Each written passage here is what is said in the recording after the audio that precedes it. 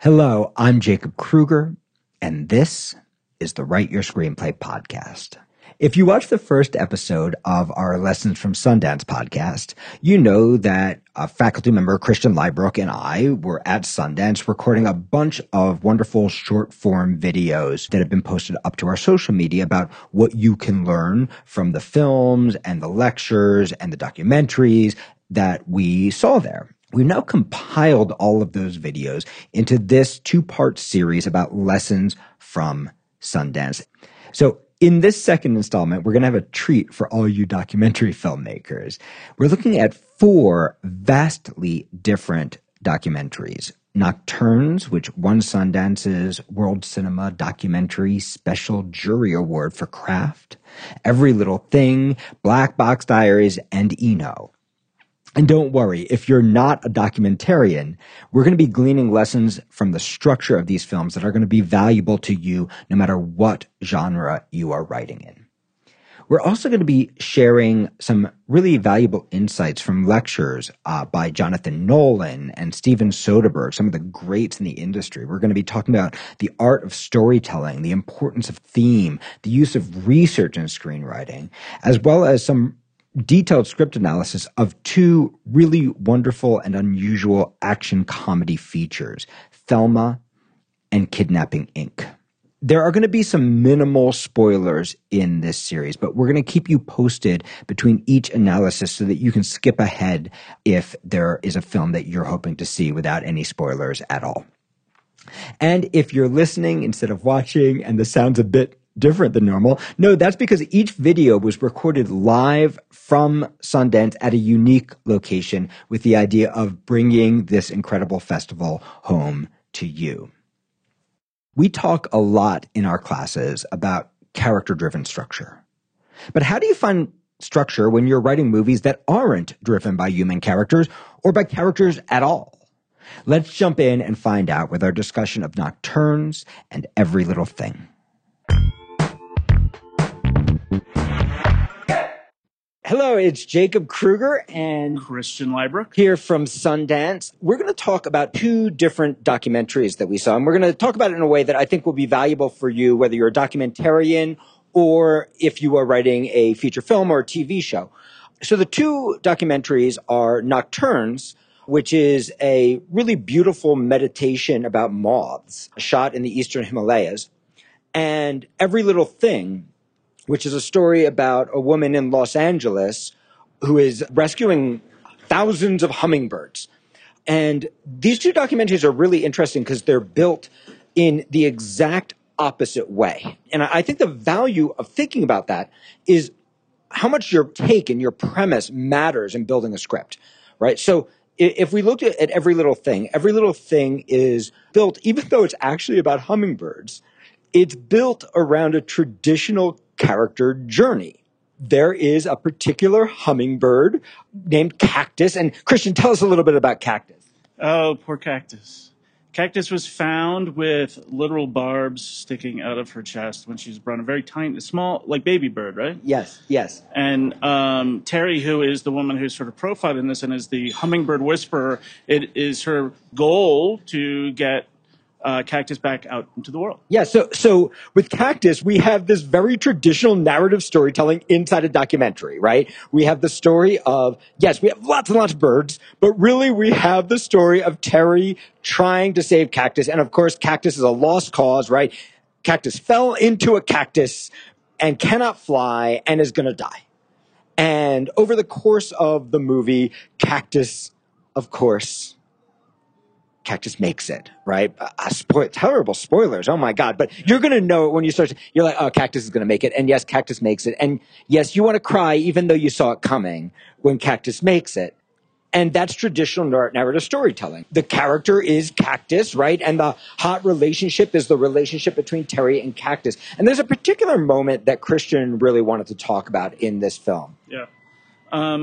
There's lots of different tools in our kit as screenwriters, and you know, these tools can cross over between narrative and documentary, and we can, as narrative screenwriters, we can often learn from documentaries and vice versa. So there was this really small moment, and one of the things I always talk about with the writers I work with is small moments, big impact, right?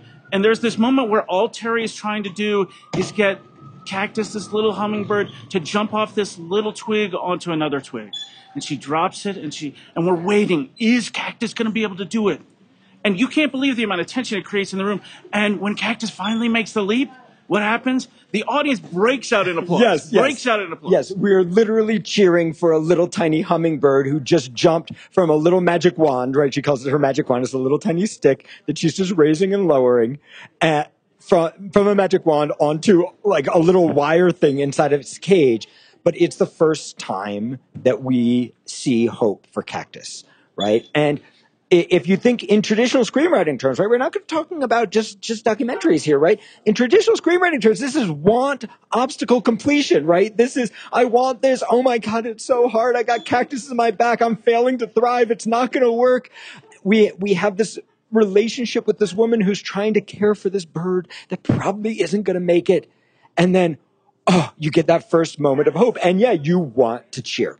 And, I think for a lot of us, our brain is always grasping for big moments that it knows are dramatic. But one of the games I play is go, okay, here's the big moment. I got it. What's the smallest moment that can create impact in my character journey? And sometimes that's the most surprising one. Yeah. So now we want to pop over to Nocturnes, right? Because Nocturnes is built in a completely different way. There are characters, right? We're watching these Indian scientists who are studying these moths. And there again, there is an obstacle, right? There's a very particular moth they are trying to study, and they're trying to map the effects of climate change on this moth. They're trying to understand how growth and elevation match up. The question they're really asking is what happens when this moth runs out of territory, right? And what happens to the entire ecosystem when that happens? But unlike Every Little Thing, Nocturnes is built like a meditation, right? It's a completely different approach to storytelling and profoundly beautiful, right? But you're basically, you are sitting there, and sometimes there's a shot that's like 3 or 4 minutes long, and you are just looking at a screen, a brightly lit screen that is swarming with moths in the middle of the high jungle of the Himalayas. And it's magical and beautiful, but it's built in a completely different way. It's built, as they described it, to transcend story, right? And it is built to force you, the audience, to get out of your cut way of thinking, and instead to have to surrender to looking a little bit closer. This is, yes, Nocturnes is doing something profound that really you could probably only get away with in a documentary. But at the same time, you can see the same kind of thing if you've listened to my podcast on Saltburn. They just linger on this screen.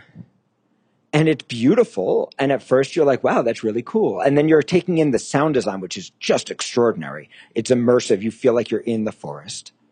And then they keep lingering. And so what happens is you start to get curious, like what is going to happen, right? Why are we lingering here, right? And then they keep lingering, and you stop waiting for them to answer the question. You start to answer the question yourself, right? You start to notice what must be interesting about this. So there's a little dramatic thing that's happening inside of you as you are forced to stay with something longer than you expect. And what the effect of that is it forces you to surrender to the jungle and to the pace of the jungle.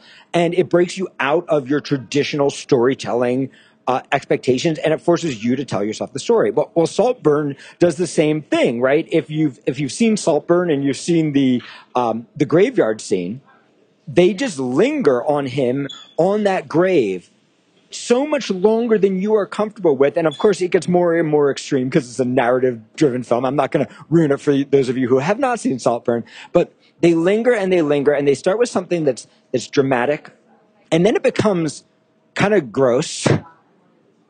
And then you just stay and you start to laugh. And then most people would cut, but she just stays. Emerald Fennell just stays, and you start to laugh harder and harder. And the longer she stays, the more you're laughing because you're telling yourself the story of your own discomfort, right? So there are really 2 profound lessons. Number 1 is every choice you make as a filmmaker is based on what you want to do. And what you want to do may not be the traditional thing. The second thing is the power of pace to force an audience to do something that they're not used to doing, that you can actually use your pace as a tool for your audience and for your writing. Christian, I wonder if you have anything to add about pace. I think one of the things that Nocturnes communicated to me is how theme permeates that piece, and you don't even realize it, but you experience it. So these long shots mimic what part of the theme is, which is about time and time passing and how we are participating in it as human beings and our impact on through time on, in this case, moths. And as writers, we can use theme to help sharpen scenes, to help even provide direction to the overarching narrative of our characters, obviously, but the small choices too. Now we can't go in and say this shot's going to last 4 minutes, right? But we get to do our own. We get to exert ourselves in terms of how we use theme into the story. So keep on checking out these wonderful films from Sundance. We've got more coming at you, and hopefully you, even if you're not here at Sundance, you're taking a lot away from this that you can use for your own writing.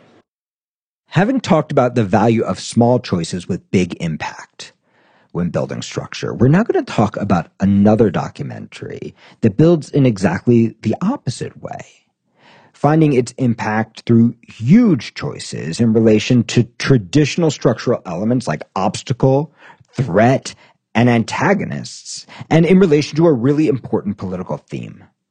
Black Box Diaries, directed by and starring Shiori Ito, was one of Christian's favorite films from the festival, and I think you are all going to benefit greatly from his insights about the movie. There are going to be a few small spoilers in case you want to skip ahead to the next section. All right. Jay Kruger and Christian Leibrook here at Sundance talking about movies and documentaries and what you can learn from them. Today we're going to be talking about Black Box Diaries, which is a documentary film. Christian, without giving too much away, what's the premise of Black Box Diaries and what made it work? Yeah. Black Box Diaries is really a journey towards justice. It's a young woman who's a journalist in Japan, and she gets sexually assaulted by one of her superiors. And Japan is not a culture where this is discussed. In fact, the laws do not even support women. And so she's not listened to. In fact, cases are thrown out. Police don't follow up on things. And all these odds are stacked up against her. And she steps forward as a journalist. She holds her own press conference. And that creates a snowball effect of both opening up the opportunity to talk about this, but also making her a target. Yeah. And one of the things I'm hearing there that I think is a really valuable concept in both a documentary film and a feature is, what is the biggest choice your character can make? What is the hardest choice your character can make? What is the choice that the societal rules or the rules that they live by, their own internal rules, their own internal architecture, what is the rule that they live by, and what would it take for them to break it? And what would live on the other side if they were to break it? And Christian, can you talk a little bit about what's on the other side of that for her? This young woman tells her family that she's going to speak out against what has happened to her. And her family tells her not to do it. Yeah. So she's got obstacles right out of the gate. Yes. Right? She's got huge obstacles, meaning the culture and society and the laws of the land, police force. But she's also got a very personal obstacle in terms of my family and how they're processing this. And their obstacle is not, it's based actually in trying to protect her. Yes. Which is really interesting. Yeah. Right? And so on the other side of that, she's got everything to lose. Her career, perhaps her family, certainly her sense of privacy. Yeah. Right? And she's got to put it all on the line to say, I'm willing to sacrifice myself and my own public kind of standing to pursue my want and the bigger emotional need of justice. Yeah, and so it's so interesting, right? Now, not every documentary film needs to have a narrative structure. But most of them do, right? Most of them do have those dramatic structures, with exceptions like of Nocturnes, which we talked about, and a few other outliers. But it's the same dramatic structure of a feature, right? Yep. What does she want? What makes it hard, right? And what's the threat, right? What happens if she does it? What happens if she doesn't? What is there to be lost? Well, and we talk about the studio about structure is this big idea. We hear people bat it around, right? And no one defines it. They just say, you got to look at your structure. But, at its core level, we talk about structure as giving your characters choices that have consequences. Yeah. And all along, this young woman has to make really hard choices that have big consequences. Yeah. And that creates an incredibly emotional, compelling story that allows you to participate in what's going on. Yeah. In a way that is entirely visceral. Yes. The amount of times I broke down and wept during that screening. Yeah. And, you've all had this experience, right? To just simplify it, you've all had the experience. You're watching a horror movie, and the character's about to run up the stairs, right? And you're going, don't do it, don't do it, don't do it, don't do it, don't do it. But you also understand why they're going to do it. And what that is, that's threat. You don't need to be writing a horror movie to create threat, right? Because the truth is, our lives are full of threat. If we didn't feel threat in our own lives, outside of writing, we all feel threat in writing, right? But if we didn't feel threat, then we would all be self-actualized, right? And one of the beautiful things is when you really dramatize, sometimes we want to make it so easy for our characters, right? We're like, this is a nice woman and she's brave and she's strong, right? And we want to just give her a break. Like, don't punish her for making the right decision, right? But and in a documentary, obviously, you're just mining the truth. But in feature film writing, in TV writing, in playwriting, in novel writing, we have to actually let the worst thing happen. We have to punish our characters unfairly for making the right choices. And the reason we have to do that is because what lays on the other side of that, right, is the real test and the real change. It would be easy for all of us to do the right thing if it wasn't for the threat that comes with it. I want to be a writer. Okay, I'll just write a script and get it out there. If it wasn't for the threat of rejection, right? If it wasn't for the threat of learning that you're not good enough. If it wasn't for the threat of, oh my God, what if Dad's right, right? It would be easy and we would all do it. What if I can't? What if I have to change my whole view of myself, right? Without threat, everything's easy and therefore we don't have to change. But when we start to confront the threat, when we start to go like, what's the thing that my programming says I can't do? What are the rules I'm living by that aren't real rules? When you or your character make that kind of choice, you discover what lays on the other side. And what lays on the other side is always profound. Writing honestly and truthfully is one of the hardest things to do. Yeah. Right? But when you're able to really, we were talking about listening earlier, what my character actually do in this moment and letting them pursue that thing, that's where the unexpected moment happens, both for your character but also the audience. Yeah. And now I'm participating if I'm in the audience. Yes. Because I'm like, oh my God, that's what happened? Yes. Or that's the choice they're going to make? Yes. And we don't think about the choice as a dramatic point, right? We think about the consequence of the choice. Yeah. But when you give your character a real choice, I want you to think about, they could do this, this, this. And then I want you to bounce it off of, what do I know about this character? Yeah. Yeah. And you were alluding to the idea of like, everybody says you got to work on the structure. No one tells you what the hell structure is, right? But structure is just, what does she want? What makes it hard? What's the threat? And what lays on the other side of that choice, right? That the character's not prepared for, right? And that's structure, because that's structure in our lives. So the truth is, if you feel like you're not good at structure, that's bullshit, right? Because you do structure every day in your life. You just don't call it structure. You call it making choices. You call it consequences. You call it, I'm afraid. You call it, I was brave. And really, structure is just choice in relation to what you want and what you need against huge obstacles. But I think sometimes we don't realize that we're giving our character a choice. Yeah. It gets so buried in, creating the tension around the want and the obstacle. And then you get to slow yourself down and really be deliberate about that instead of just jumping through the hoops, right? First draft's fine, great, put it on the page, right? Second draft's fine, right? But the deeper you get into the process of rewrites, the more I want writers to really slow that stuff down and just be curious, right? There's no right or wrong answers at this point. Yes, right? This is that listening concept that you were talking about earlier. And there was another concept that I think is just interesting to bring back again, right? Which is, oftentimes we think of antagonists, right? And we go, or obstacle, and we go, that's bad, right? They're evil, right? They're wrong, right? And one of the things I thought that you said that was quite beautiful is like, her family's making the wrong choice for her. And they're telling her the thing that is wrong for her, right? If you're a writer, you probably have this person in your life, right? Who's telling you like, maybe it's time for law school, right? Oh, are you really going to invest in a screenwriting? That's crazy, right? Like we have these voices, and it's easy to go like they're evil, but they're not evil. Yeah. You know, very few of us have actual antagonists in our lives. But what we do have is people with good intentions but different values. Yeah. And I think one of the things we're actually talking about here is when we set up the protagonist-antagonist relationship, oftentimes our brain wants to make the protagonist good and the antagonist evil, right? Yeah. But the best scripts and the best stories, it's going to really be about the only arguments we're dramatizing are the one where both parties are right. Because now as an audience member, I'm going, that guy's a dick. Yeah. And then I'm like, but actually he's got a point. Yeah.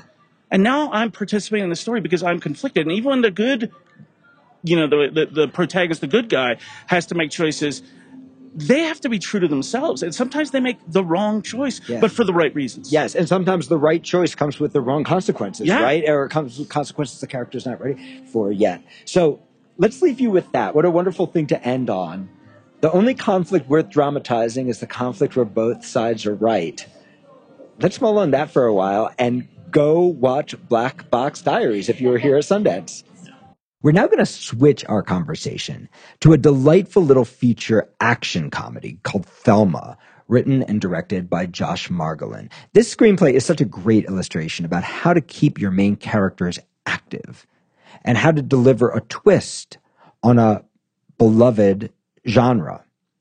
There are only a few very small spoilers over what you'll likely see in the trailer, so you can probably feel safe listening even if you have not yet seen the movie.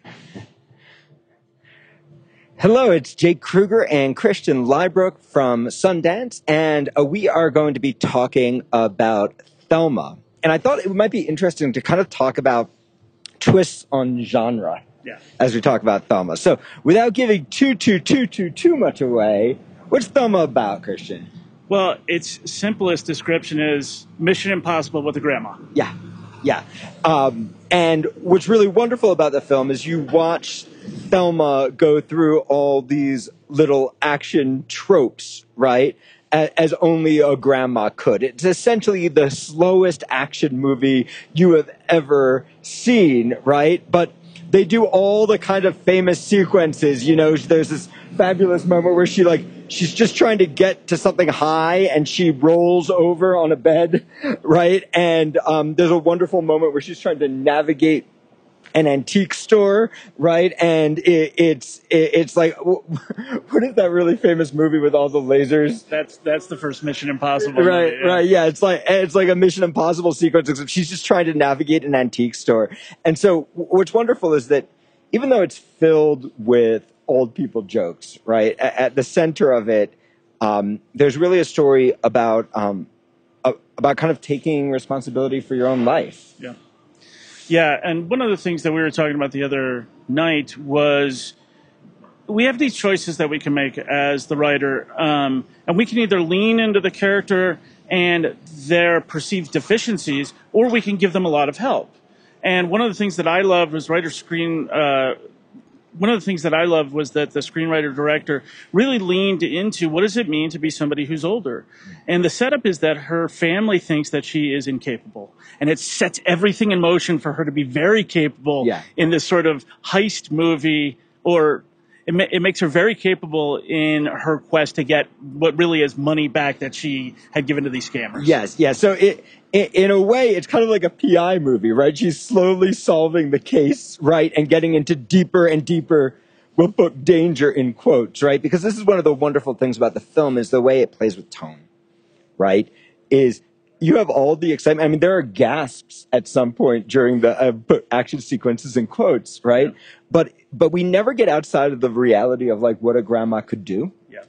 And what's also really beautiful is that we're always playing in this kind of sweet genre, right? The film is really an homage to the writer-director's grandma, whose name is Thelma, right? And it's really about it's about what we've been talking about, you know, throughout all these podcasts, right? It's like, how do you get your character to take action? Yeah. And I wonder if you could talk a little bit about that, Christian. I'm not sure where you're leading this conversation. Okay, great. It's really about how do you get your character to take action, right? And so as Christian was kind of suggesting, right? You have a grandma, right? She's 94 years old, right? Her primary relationship is with her grandson, right? And one of the really interesting parallels is he's in a kind of similar conundrum to in his own life. Yeah. Yeah, and his parents are telling him that he's sort of incapable, and they're the ones who are constantly saying, "Have you gotten your driver's license renewed? Oh, what are you doing about this? Oh, maybe you should go back to school. Oh, maybe you should get back with your ex-girlfriend." Yes, so there's an overparenting of the grandma, and there's an overparenting of the son, right? And they're the easy choice, right? The easy choice is you send the son and the grandma on an adventure together, right? And in a way, I wanted that, right? Because it's such a sweet relationship. Yeah, and this leads to the choices that we have as writers, right? One of the things we always focus on are these hot relationships. And hot relationships simply imply that there's friction, right? And the strongest relationship is the grandmother and the grandson.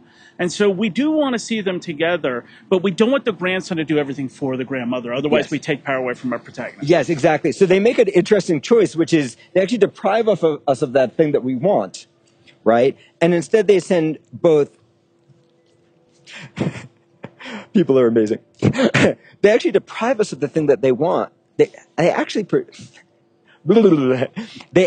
deprive us of the thing that we want, and instead send grandma and grandson on separate journeys. And what that does is it forces both of them to learn that they can move under their own power. And it also makes it so wonderful when they come back together at the end. Yeah. So a couple of lessons that I think you can take from Thelma. The biggest is remember what your movie's doing, right? Just because you're doing a great premise like Mission Impossible with grandma, right, doesn't mean that the bad guys have to be super dangerous. We don't need shoot 'em ups. We don't need the kind of threat that's in an action movie if you want to keep that super, super sweet tone. Right? You know, this movie could have also skewed way darker, right? In a different filmmaker's hands, right? It could have been a wonderful black comedy, right? About growing old and not being capable, right? And I think that one of the keys that the writer-director zeroed in on was the obstacles, right? Yeah. And the obstacles had to all be relative to the grandmother and her universe. Yes.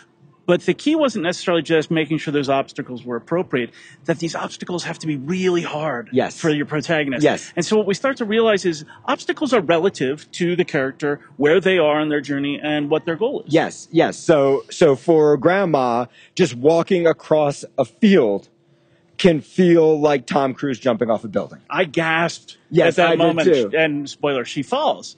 And I was like, oh! What a great way to use what's already organic to the story. Yeah. Yeah. So remember what your movie is doing. Allow your movie to do what it's doing. And that means making choices against the tropes, right? Also, if you're writing an action movie or a parody of an action movie, make sure you use the tropes. Use them all, right? Yeah. All those things that are already there. All you have to do is pluck them out and go, now how do I recalibrate them for this universe? Yes. And, you know, we hear about comps all the time. But often we always think comps mean this meets that, right? And so if you're looking for an idea in a movie or in a TV show, often you can just go, what if I did Mission Impossible with a grandma, right? What if I did some kind of archetypal film, right, with a twist, and suddenly you have an idea that no one's thought about before that, like Thelma, is just beautiful and charming and it's just so much fun. And not every script is going to fall into this category. You have a nice, neat sort of way to pitch it. But when you do, producers love somebody coming in and saying, Mission Impossible, but with a grandmother. And they can immediately see what that movie is in their head. I feel like I should wrap it up. Wrap it up. So to wrap it up, what does your movie want to be? What's your twist on the genre? How are you using and playing against the tropes? What are the obstacles that are most challenging for your character in their world? And go check out Thelma. Next, we're going to be talking about one of the biggest challenges for any writer, research. As a jumping off point, we'll talk a bit about a lecture at Sundance from the great writer-director Jonathan Nolan, in which he spoke about some of his research strategies. And then we're going to transition into some of the techniques that have been most valuable for me and for Christian when it comes to using research in our own writing. Hello, Jake Kruger and Christian Liebrook here from Sundance, and we're going to be talking about a really interesting lecture that Christian attended with Jonathan Nolan and the role and an approach to research that you can think about for your own writing. And just to set context, Jonathan Nolan, if you actually do know him, whether you know him or not, he started out with a short story that his brother Christopher Nolan turned into the film Memento. Went on from that to write all the Batman movies with Christopher Nolan, then created Westworld and a bunch of other things. So just by tracking through his list of credits, you start to feel that one of the things he's sort of obsessed with is technology, with science, and its impact on our lives. And it's an easy rabbit hole to go down when we start talking about research. Yeah. So I know I'm a person, right? If I allow myself, I can start research today, and 16 years from now, I'll be like, I'm almost done my research, right? And that the more research I do sometimes, the more I feel like I'm not ready to start, right? I don't know enough, right? And that's the thing about research. It can become a giant rabbit hole. The other, and also it's a lot less scary than screenwriting, right? It's so much more fun to sit down and just go like, I'm just going to research, right? Than to confront the fear of actually facing the page. The other mistake I often see writers making with research is mistaking the research for the story.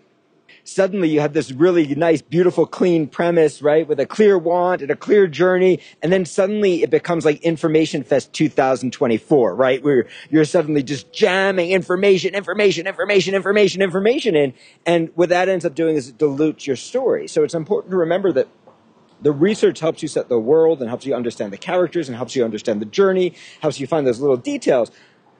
But the research isn't the movie, the characters of the movie. And so, Christian, can you talk a little bit about how Jonathan Nolan approaches research?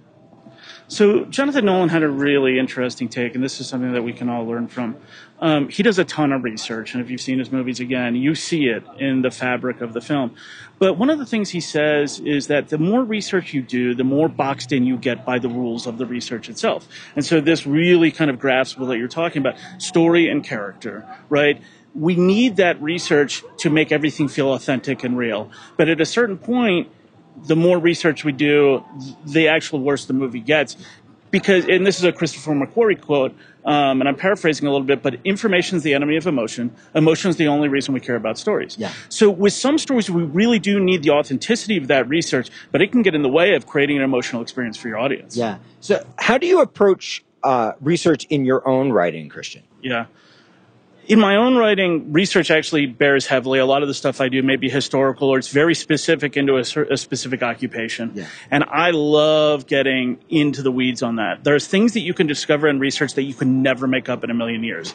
But I sort of get to a point where I'm sort of doing this surface level research, and I may dive down in particular subjects, but really I'm just looking for that thing that makes me go, oh, really? I didn't know that, right? And once I get a few of those beats, that's all I really need, right? Yeah, many years ago, I was working on a project about Pompeii, right? And I get caught up in the research, as I've mentioned, right? And so I made a rule for myself. I had to choose 3 books. And I like to bring in heavy research after I've done my first draft. And my first draft, I read 3 books. And when I'm looking for, if I'm working on a true life story, I'm going to obviously interview people, right? But when I'm looking for in those early drafts, I'm looking for the weird stuff, right? I'm looking for the stuff that doesn't quite make sense, that like piques me for some reason, right? And so what I ended up finding from those whole 3 books about Pompeii, right, the one thing that really mattered was that there are all these unsolved mysteries, right? And that actually taught me all I knew. The producer had asked for a project about Pompeii. That was literally all that was the whole prompt. And so the research pointed me there. This is the most complicated script I've ever written. It's a miniseries. There's a mystery in the present and there's a mystery in the past, and the 2 mysteries enfold each other, and it's a lot of fun, and it was hard. But I finished that first draft, and then I found an archaeologist, and I went to Pompeii, and sat down with the archaeologist, right? And the archaeologist had all kinds of comments that if I had come to him at the beginning, he would have destroyed my script, right? So like one of the mysteries was there was a cross found in Pompeii. And in the book, right, it talked about, like, was Christianity in Pompeii? This is 79 AD, right? Could it have spread that far already, right? And so I wove that into the story, right? And I meet with the archaeologist, and he goes, it's a cabinet bracket, right? It's not a cross, right? That's ridiculous. And anyway, it wouldn't have been a cross. It would have been a fish, right? And if I had gotten that information at the beginning, it would have destroyed everything I was trying to build. I got it later, and I was like, okay, how can I make this realistic? But then the amazing information was like finding out that the archaeologists are the only people in Pompeii who eat bad food, right? They're the only people in all of Italy because they have no money, right? And they're working a millimeter by millimeter by millimeter, trying to preserve the truth. Then you have the tour guides going, they hate the tour guides, right? Because the tour guides are going through going, and here the chariots rush, and they're like, there are no chariots in Pompeii, right? And I realized that the piece had to actually be about truth, right? Which I didn't realize at the beginning, right? And how the need to get everything right can actually get in the way of you actually being able to do their job. Like if they unearthed Pompeii today the way it was unearthed back then, like if they unearthed Pompeii back then the way it was unearthed today, we still wouldn't know there was a Pompeii, right? Because they move so slow because they don't want to lose anything, right? And I realized, okay, that's what the movie is really about. And then that brought me back to do a rewrite. But what I think what's interesting about this is both of those pieces of information I would not have known what to do with at the beginning, right? And so really thinking about like how much information do I need to get started, right? And then bring the experts in after you know what it is. Because the experts are going to be obsessed with stuff that actually isn't that important to you, right? They're going to be obsessed with all these little details, and they're going to go, no, no, no, no, no, no, no. And what you really want to be able to do is go like, okay, now I understand all the little things I got wrong, and how can I use that to invoke a larger, a more detailed landscape in the piece? Yeah.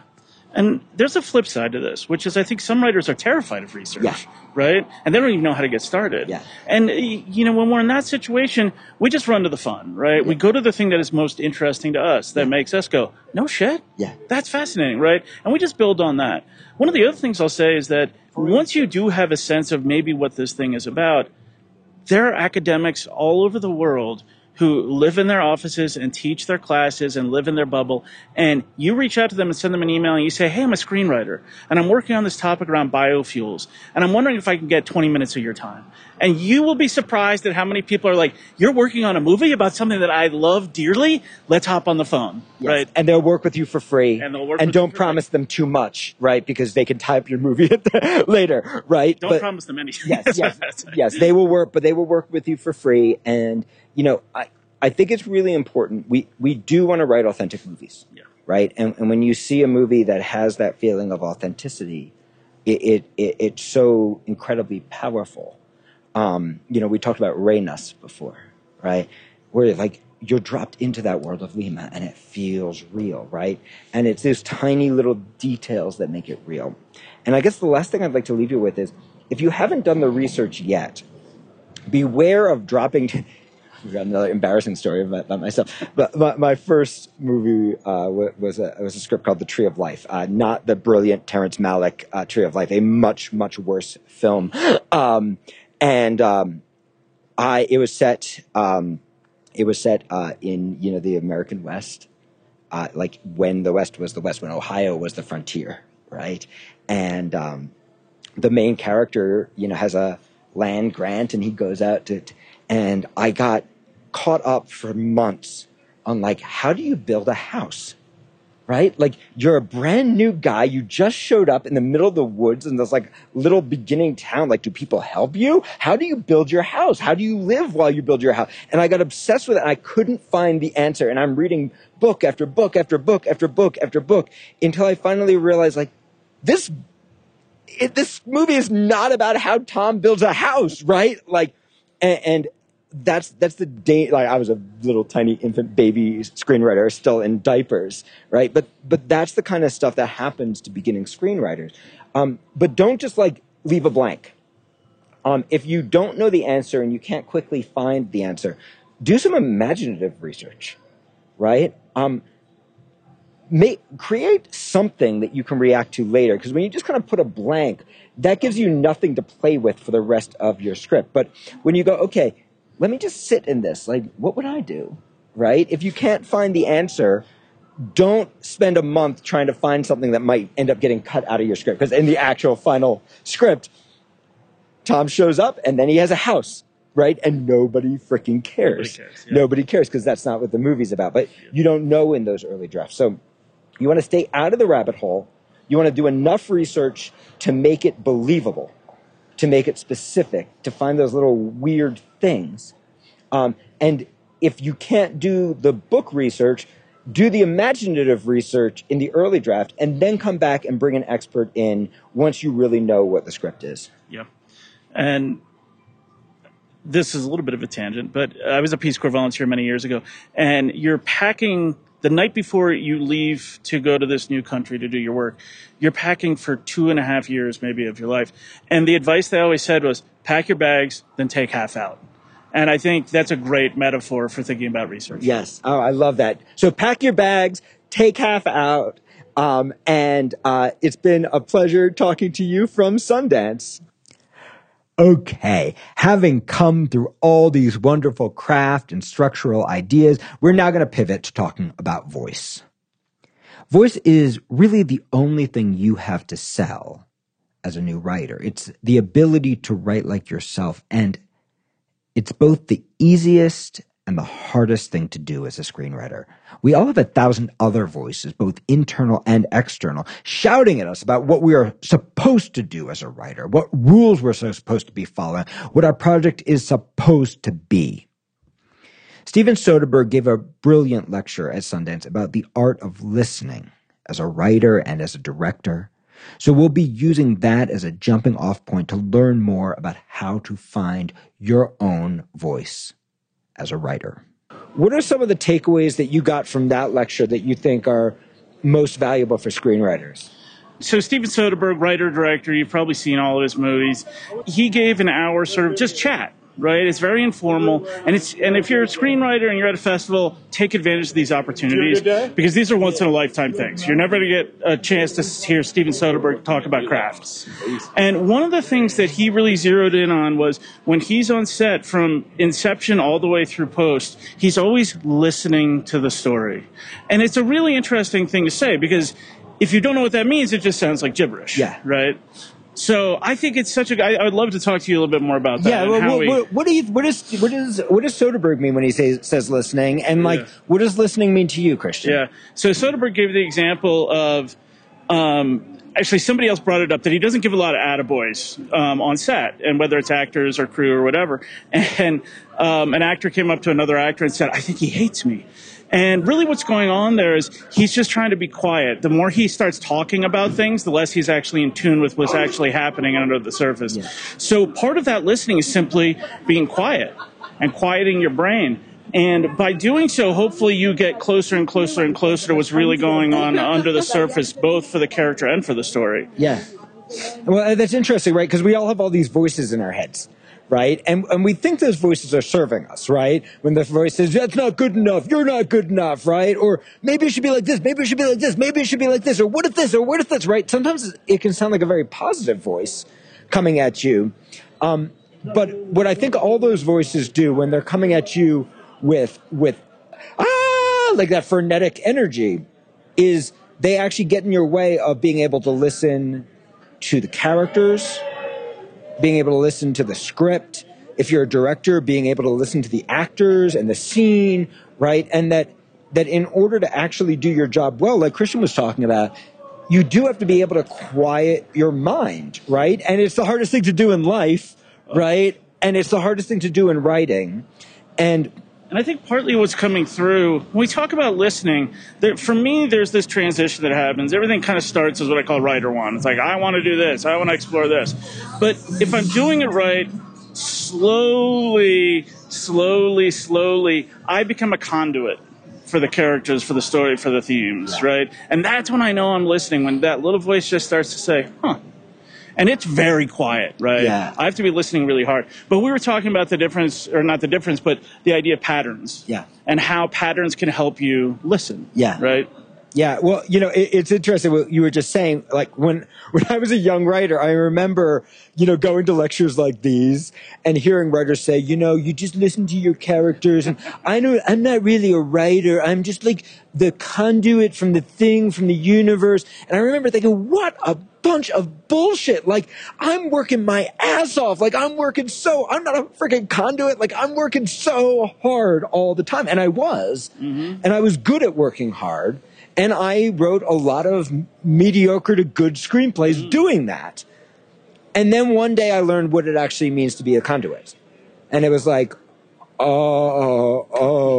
right? Like, that I actually hadn't been a writer, right? That I had been half a writer, right? Because half of the writing does take place here, right? In the conscious part of your mind.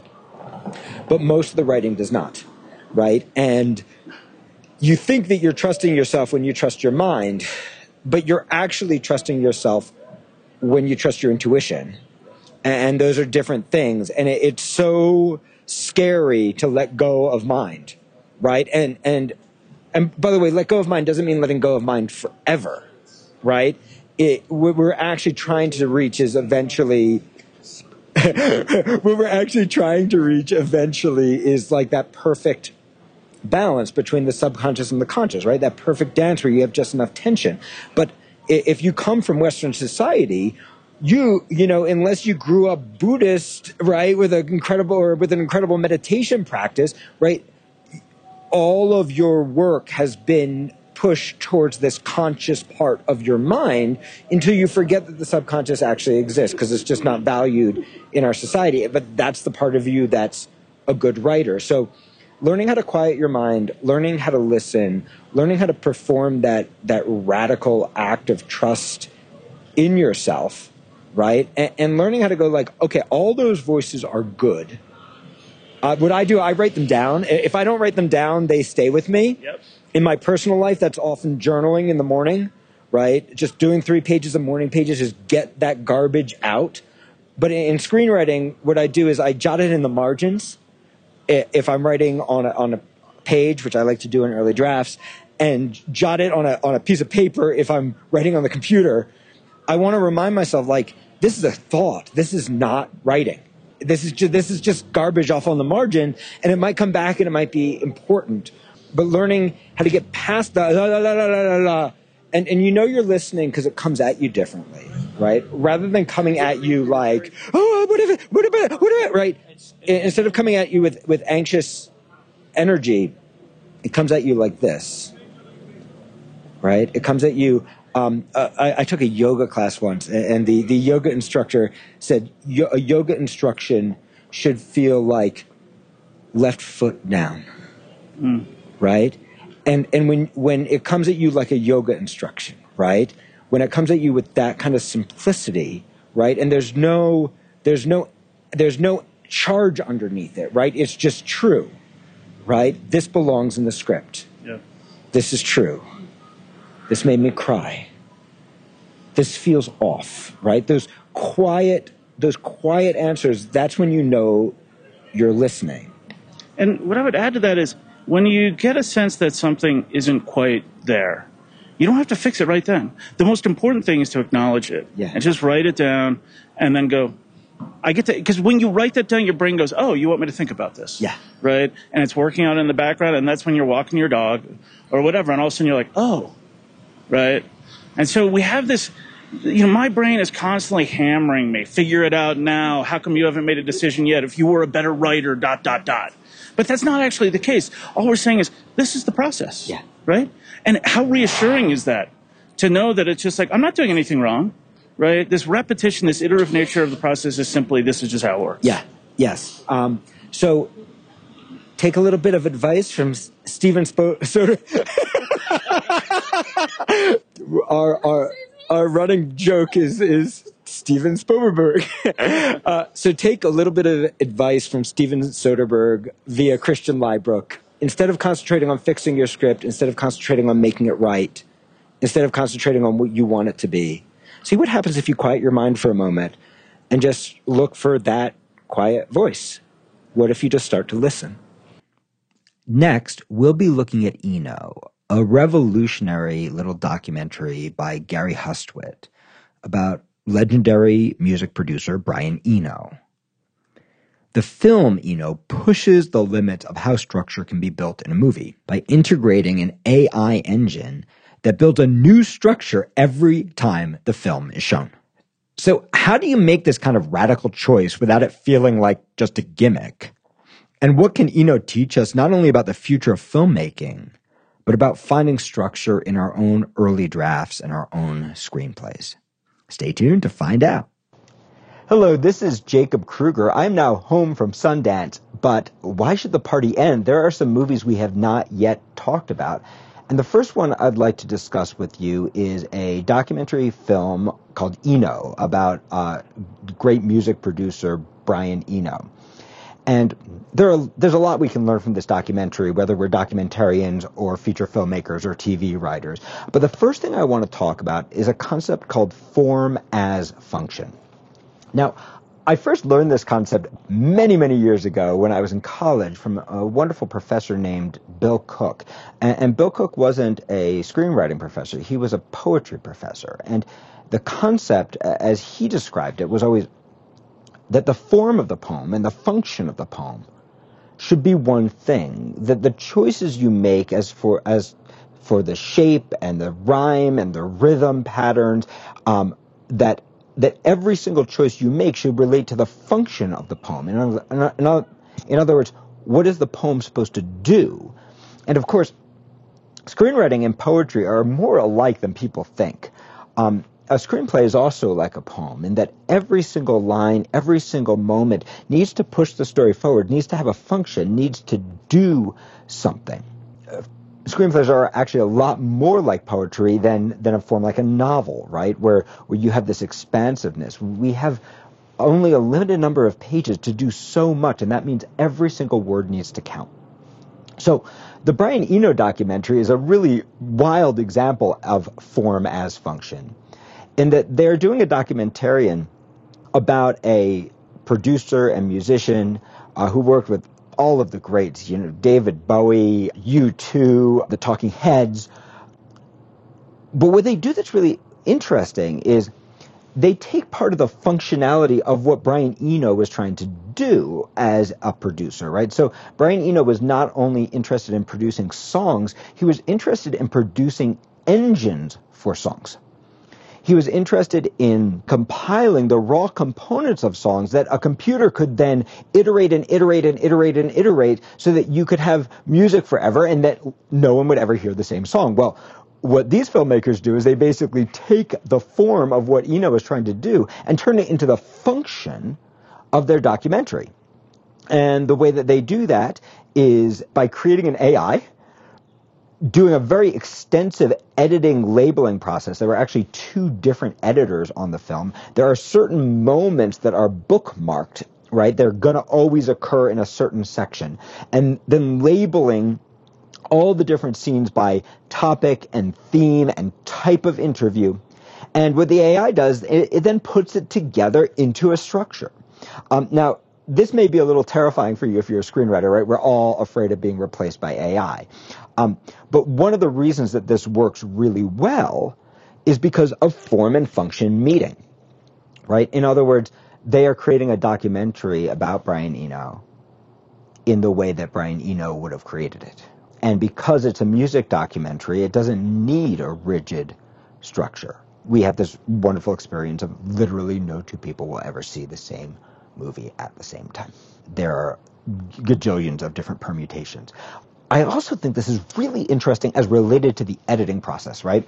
And in related to the structuring process for any screenplay, which is you can think of the end of each act of your movie. If you're using a 7-act structure, right? You can think of it like a buoy, right? It's like something you're navigating towards. And in most movies, there are certain big moments that we're navigating towards.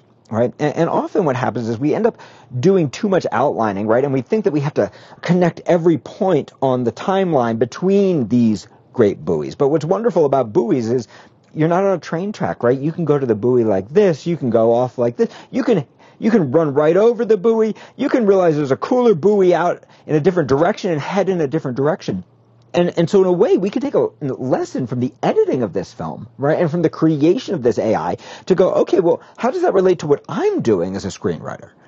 Does that mean that rather than having to figure out everything, I can figure out a few really big important things and a general location of where I think those things need to be. And imagine the creativity and the freedom you'd have if you could create, just like these artists have done, right?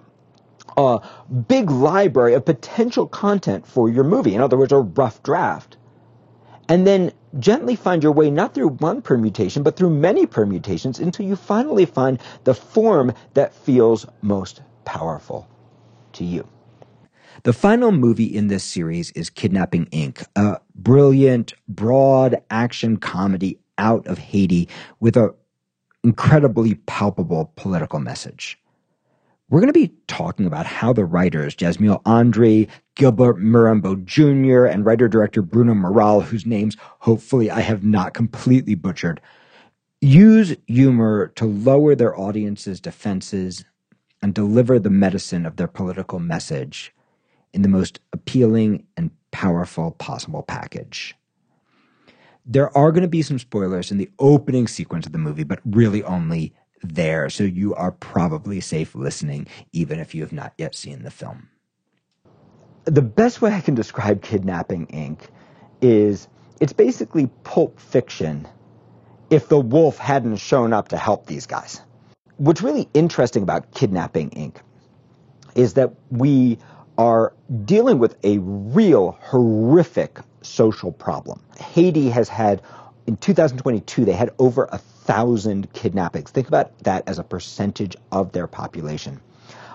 In fact, during the shooting of this movie, 3 different team members from the crew were actually kidnapped. So they're shooting in one of the most dangerous places to shoot a film.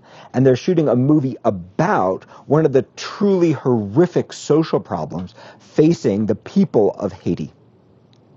And they take a really shocking take on this, which is instead of playing it seriously, they play it for comedy.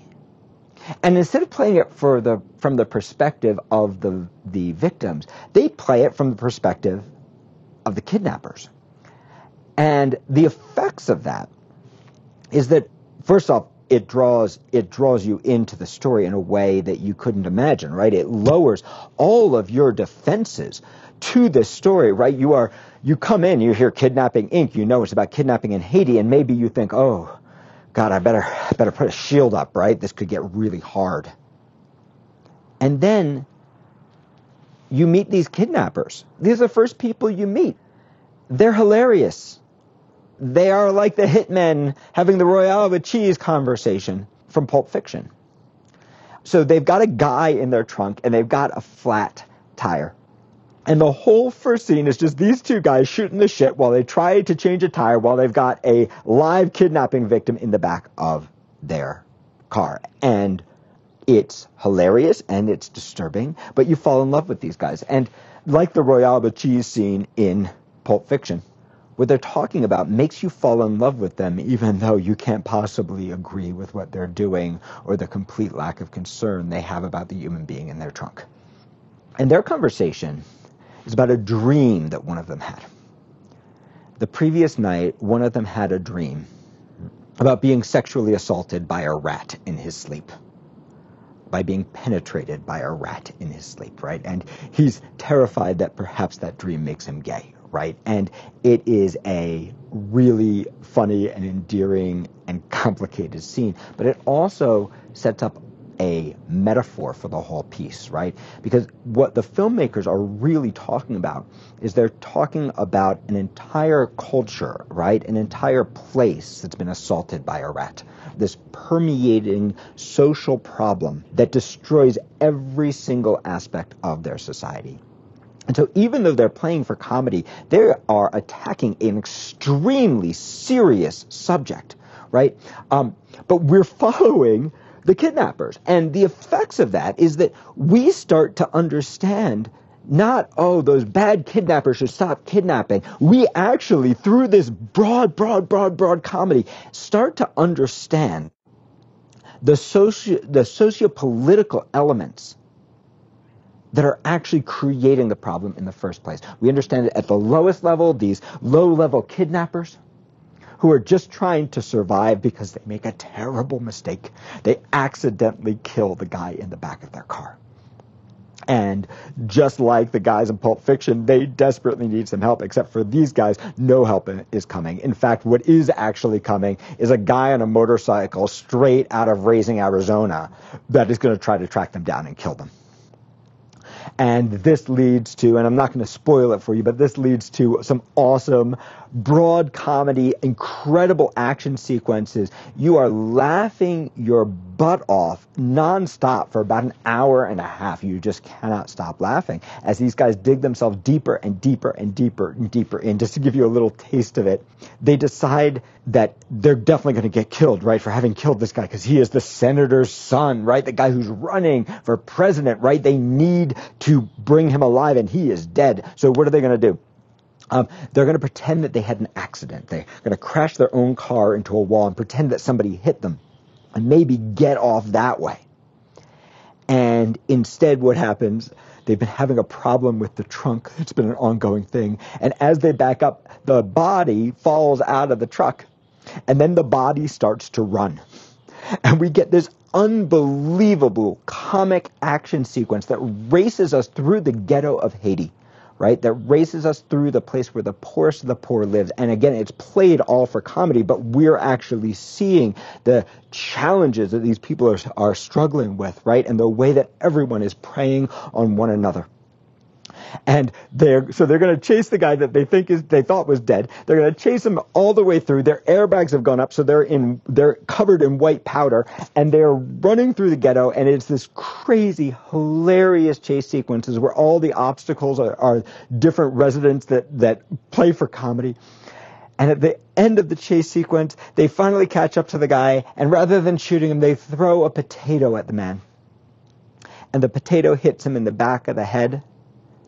And slight spoiler here, he hits his head on the curb and he dies again. So they've now killed the same guy twice, right? And this sets off a chain of ridiculous events that show you the corruption that goes all the way up to the senator, the kid's father, right, through the police department and through those who are trying to survive, who have lost their compassion and their empathy for those around them. So we get this unbelievable socio-political landscape through the goofiest possible, most comedic possible lens that you could ever imagine. There's so much that we can learn from this. Number one, it took this guy about 7 years, 3 kidnapping victims, running out of money multiple times, dealing with their equipment getting stuck at customs, bribes, right? So next time you think, my God, I can't make a movie, remember, this guy did. He made a movie in one of the most dangerous places to shoot a movie, in an environment where next to 0 films come out of Haiti, right? So that's number one. Number two, though you don't have to do a broad comedy to write a really powerful issue movie, there is medicine there, right? Because when you get your audience to lower their guard, when you meet the audience where they are, it allows your message to get in a much more profound way than when you come at somebody hard, right? If you want to change somebody, if you want to change their point of view, if you want to make them aware, you can't start by going like, you should be where I am, because you're probably an expert and they are probably not. And similarly, if you're making a drama and you know, man, you're going to make them cry, but if you start drum rolling, this is going to hurt you, you're going to hurt, what happens is your audience starts to put up a wall. If from the very beginning of the movie, I'm going to tell you how to think. You're thinking wrong. I'm going to tell you how to think. Your audience puts up a wall, right? They don't want to be hurt. They don't want to be attacked. They don't want to be wrong, right? But if you can find a way to say to your audience, come on in. The water is fine. Come on in. This is going to be fun. Come on in. I'm going to meet you where you are. It gives you a tremendous power to say something that you might not normally get away with. And not only to say it, but to say it in a way that gets past the person's defenses into their subconscious, that permeates the experience of that person, that activates the empathy rather than the resistance of that person, and that actually moves someone in relation to the things that matter to you. I hope that you have enjoyed this series and that it's helping your writing. If you enjoyed the podcast, please help us spread the word. Subscribe wherever you get your podcasts and write us a 5-star review. And if you want to learn more, we have a free class every single Thursday. You can find out more about that and all of our programs on our website, writeyourscreenplay.com. And stay tuned for next episode when we are going to be talking about beef.